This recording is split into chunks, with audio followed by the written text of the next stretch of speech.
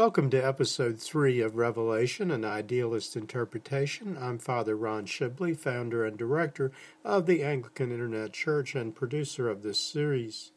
In episode 3, I start our verse-by-verse discussion of the text of Revelation, beginning with chapter 1, verses 1 through 13a, which ends with St. John's vision of the one like the Son of Man.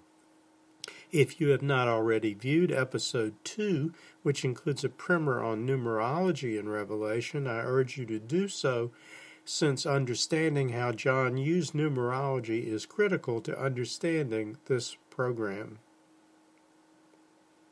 We begin episode 3 with verses 1 through 3, in which St. John speaks a prophecy and pronounces a blessing.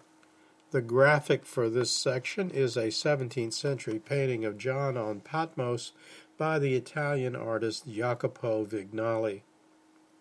The revelation of Jesus Christ which God gave him to show his servants things which must shortly take place, and he sent and signified it by his angel to his servant John, who bore witness to the word of God and to the testimony of Jesus Christ to all things that he saw. Blessed is he who reads, and those who hear the words of this prophecy, and keep those things which are written in it, for the time is near. St. Luke admitted that the information in his gospel was learned from others. In Revelation 1, verses 1 and 2, St. John boldly asserts that he received his revelation from Jesus Christ through an angel, and that the story he is about to tell, all things that he saw, in verse 2b, concerning things which must shortly take place, is a first-hand account. One of the earliest uncertainties of the early church was the timing of the promised second coming. Such a coming again, as you will hear in later verses, is also called the day of the Lord, or the day of God. Among the apostles, including St. Paul in Titus 2, 11-13, and St. Peter in 2 Peter 3, verse 4, there was the assumption that the time would be sooner rather than later. In Greek, this expectation is called the parousia, which literally means near. It is similar to the Latin verb from which advare, from which advent is derived. The phrase is translated as coming in the King James Version first published in 1611. John adds to the expectation in verses 1 and 3 when he says he speaks of events which must shortly take place. He also says, "For the time is near." A bit of language study would be useful here. There are many Greek words translated in the Western Church as time. In Revelation, the Greek word which John wrote is kairos, which means a specific time when something important will happen. The difficulty for John and for many early Christians was this expectation of immediacy expressed in earthly time. This is, I think, a natural human tendency to put all things in the context of time as we understand time, for we live our lives daily in human time measured on a 24-hour-a-day clock. The traditional Christian understanding should be that the coming of judgment and of God's kingdom will be in God's time and not Greenwich Mean Time. The second coming should be understood as being imminent, which means that it could happen at any time, and that we should always be prepared for it whenever it happens, whether that is many years in our sense of time, or just a few, or in the next hour. Also, I want to clarify something else that is often confused in the reading of Revelation. This concerns the hierarchy found in verses 1 and 2. In the first verse, John is speaking of the witness by Jesus Christ of the truth told him by the Father when he says, "The revelation of Jesus Christ which God gave him," meaning Jesus Christ, "to show his servants," meaning John. Here he is saying that God the Father is the source of all things that are revealed, and that God has made Jesus his agent in this revelation to John, who is the servant of God. This is consistent with the opening 18 verses of John's Gospel, in which he explains the origin, nature, and divinity of Jesus. For more on that, be sure to watch episode 27 in my New Testament course, now available on our YouTube channel.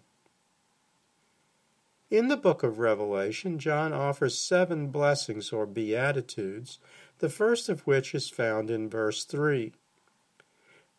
This one is a conditional blessing which applies only to those who read the book, hear the message, and the one who keeps those things which are written in it. The next reading is chapter 1, verses 4 through 8.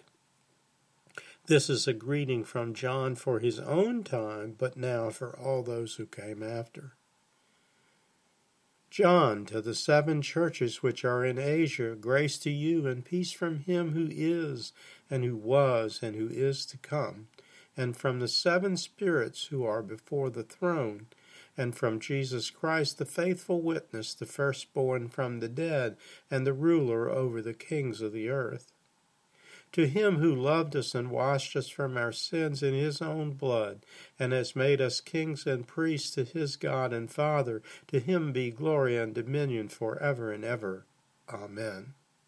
Behold, he is coming with clouds, and every eye will see him, even they who pierced him.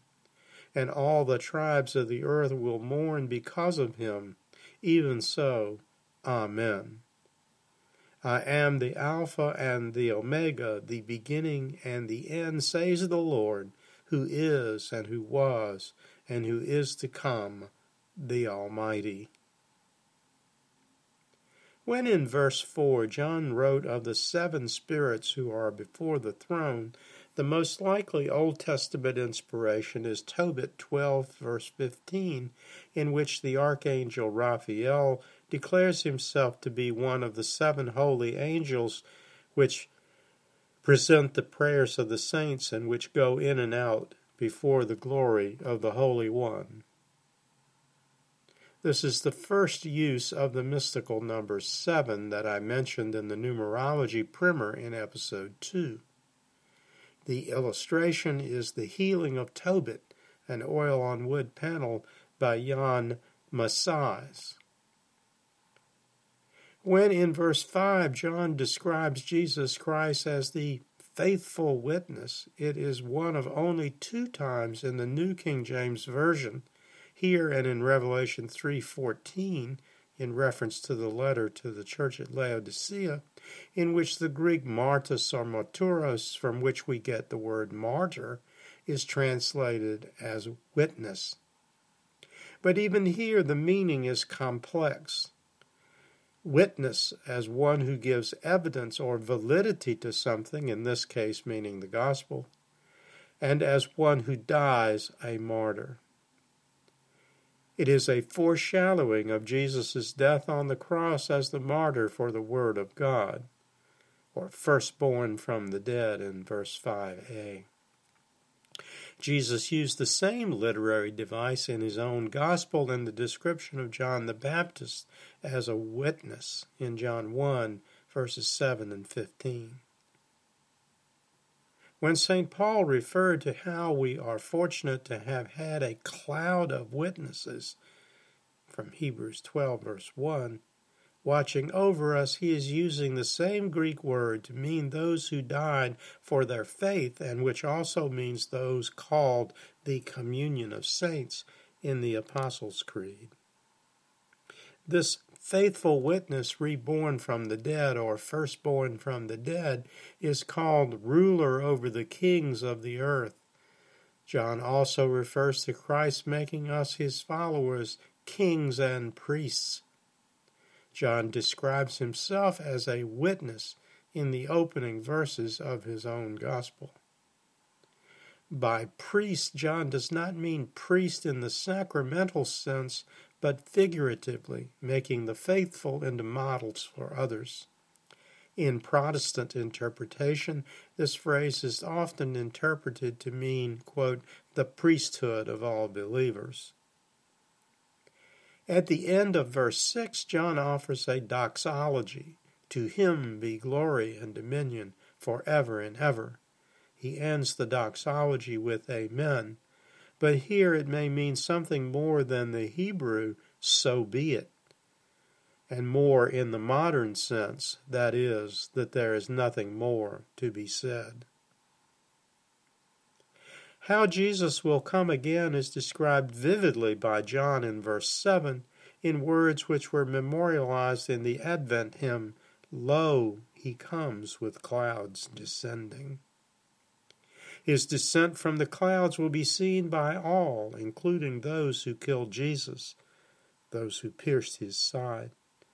John warns that all the earth will mourn because of this great day. And he again says, Amen. John then offers in verse 8 something that is very like the words the Father said to Abraham on Mount Sinai in Exodus 3:14. In most discussions on Revelation 1 verse 8, the focus is on the words Alpha and Omega, the first and last letters of the Greek alphabet, commonly used in Christian churches on altars and vestments and in stained glass windows such as the one in the illustration from St. Joseph's Village Chapel in Richmond, Virginia. The rest of the verse follows an Old Testament style, using the phrase, says the Lord. I believe the words were chosen to remind John's readers, as John did in John 1 verses 1 to 5, that Jesus as God is the same God who spoke to Abraham, the one who is and who was and who is to come. In the final phrase, he speaks one of the Hebrew names of God, Almighty, which in Greek is Pantocrator, which is surely another reminder to St. John's Hebrew listeners of the Almighty God who spoke to Moses in Exodus 3:14. I think it is significant that 9 of the 10 New Testament uses of Almighty are found in Revelation, suggesting that John's intended contemporary audience, as I noted in episode 1, was Jews who had not yet become Christians. It was likely to them that he addressed verse 1 of his own gospel, in which he declared that Jesus was the God who existed from the beginning. Our next set of readings is verses 9 through 20, in which John explains how and why he came to write Revelation. These verses exhibit 2 of the 3 literary characteristics of Revelation, which I discussed in episode 1. The verses are both contemporary and prophetic. I begin with the introduction found in verses 9 through 11. I, John, both your brother and companion in the tribulation and kingdom and patience of Jesus Christ, was on the island that is called Patmos for the word of God and for the testimony of Jesus Christ. I was in the Spirit on the Lord's day, and I heard behind me a loud voice as of a trumpet saying, I am the Alpha and the Omega, the first and the last. And what you see, write in a book and send it to the 7 churches which are in Asia, to Ephesus, to Smyrna, to Pergamos, to Thyatira, to Sardis, to Philadelphia, and to Laodicea. As I discussed in episode 1, John was on Patmos, an island 40 miles off the Turkish coast, where he had been exiled during the reign of the Emperor Domitian, who had died a year before the story takes place. It was there that he received his revelation. The graphic is a late 15th century depiction of John on Patmos by Hieronymus Bosch. He calls himself a brother and companion in the troubles or tribulation that befell all Christians in the latter half of the first century. That is the meaning of the statement that he was there for the Word of God and the testimony of Jesus Christ. He was there owing to his advocacy of Christianity at Ephesus. The testimony of Jesus Christ is a literary way of saying he was there defending the received truth of the gospel accounts. He also tells us that the revelation came on a Sunday, the Lord's Day, when he was in the Spirit. This, combined with his reference to lampstands, suggests that he may have been in a church. John's vision was likely a mark of the presence of the Holy Spirit. In the Spirit is exactly the same phrase Jesus used to describe King David's state of mind in Jesus' encounter with the Pharisees found in Matthew 22, verse 43. John turned and he said, heard a voice like the sound of a trumpet. Since we believe that John's intended audience was Jews who'd not yet converted to Christianity, this may have been John's allusion to the Jewish understanding of how God announces his presence. On the third day after Moses came down from Mount Sinai, it is written in Exodus 19, verse 16, there were thunderings and lightnings and a thick cloud on the mountains, and the sound of a trumpet was very loud. The voice repeated the words John used in 1:8, identifying itself as the Alpha and Omega, the first and the last. And then the voice spoke a command in which John was told to write the vision in a book or epistle to the 7 churches of Asia Minor, Ephesus, Smyrna, Pergamos, Thyatira, Sardis, Philadelphia, and Laodicea. This is the first use of the magical number 7, which I discussed in the primer on numerology in episode 2. I'm now going to begin my discussion of the remaining 9 verses in chapter 1, which I will treat in 3 groups, beginning with verses 12 and 13a, in which John describes another vision. The remaining verses will be the subject of episode 4. Then I turned to see the voice that spoke with me, and having turned I saw 7 golden lampstands, and in the midst of the 7 lampstands one like the Son of Man.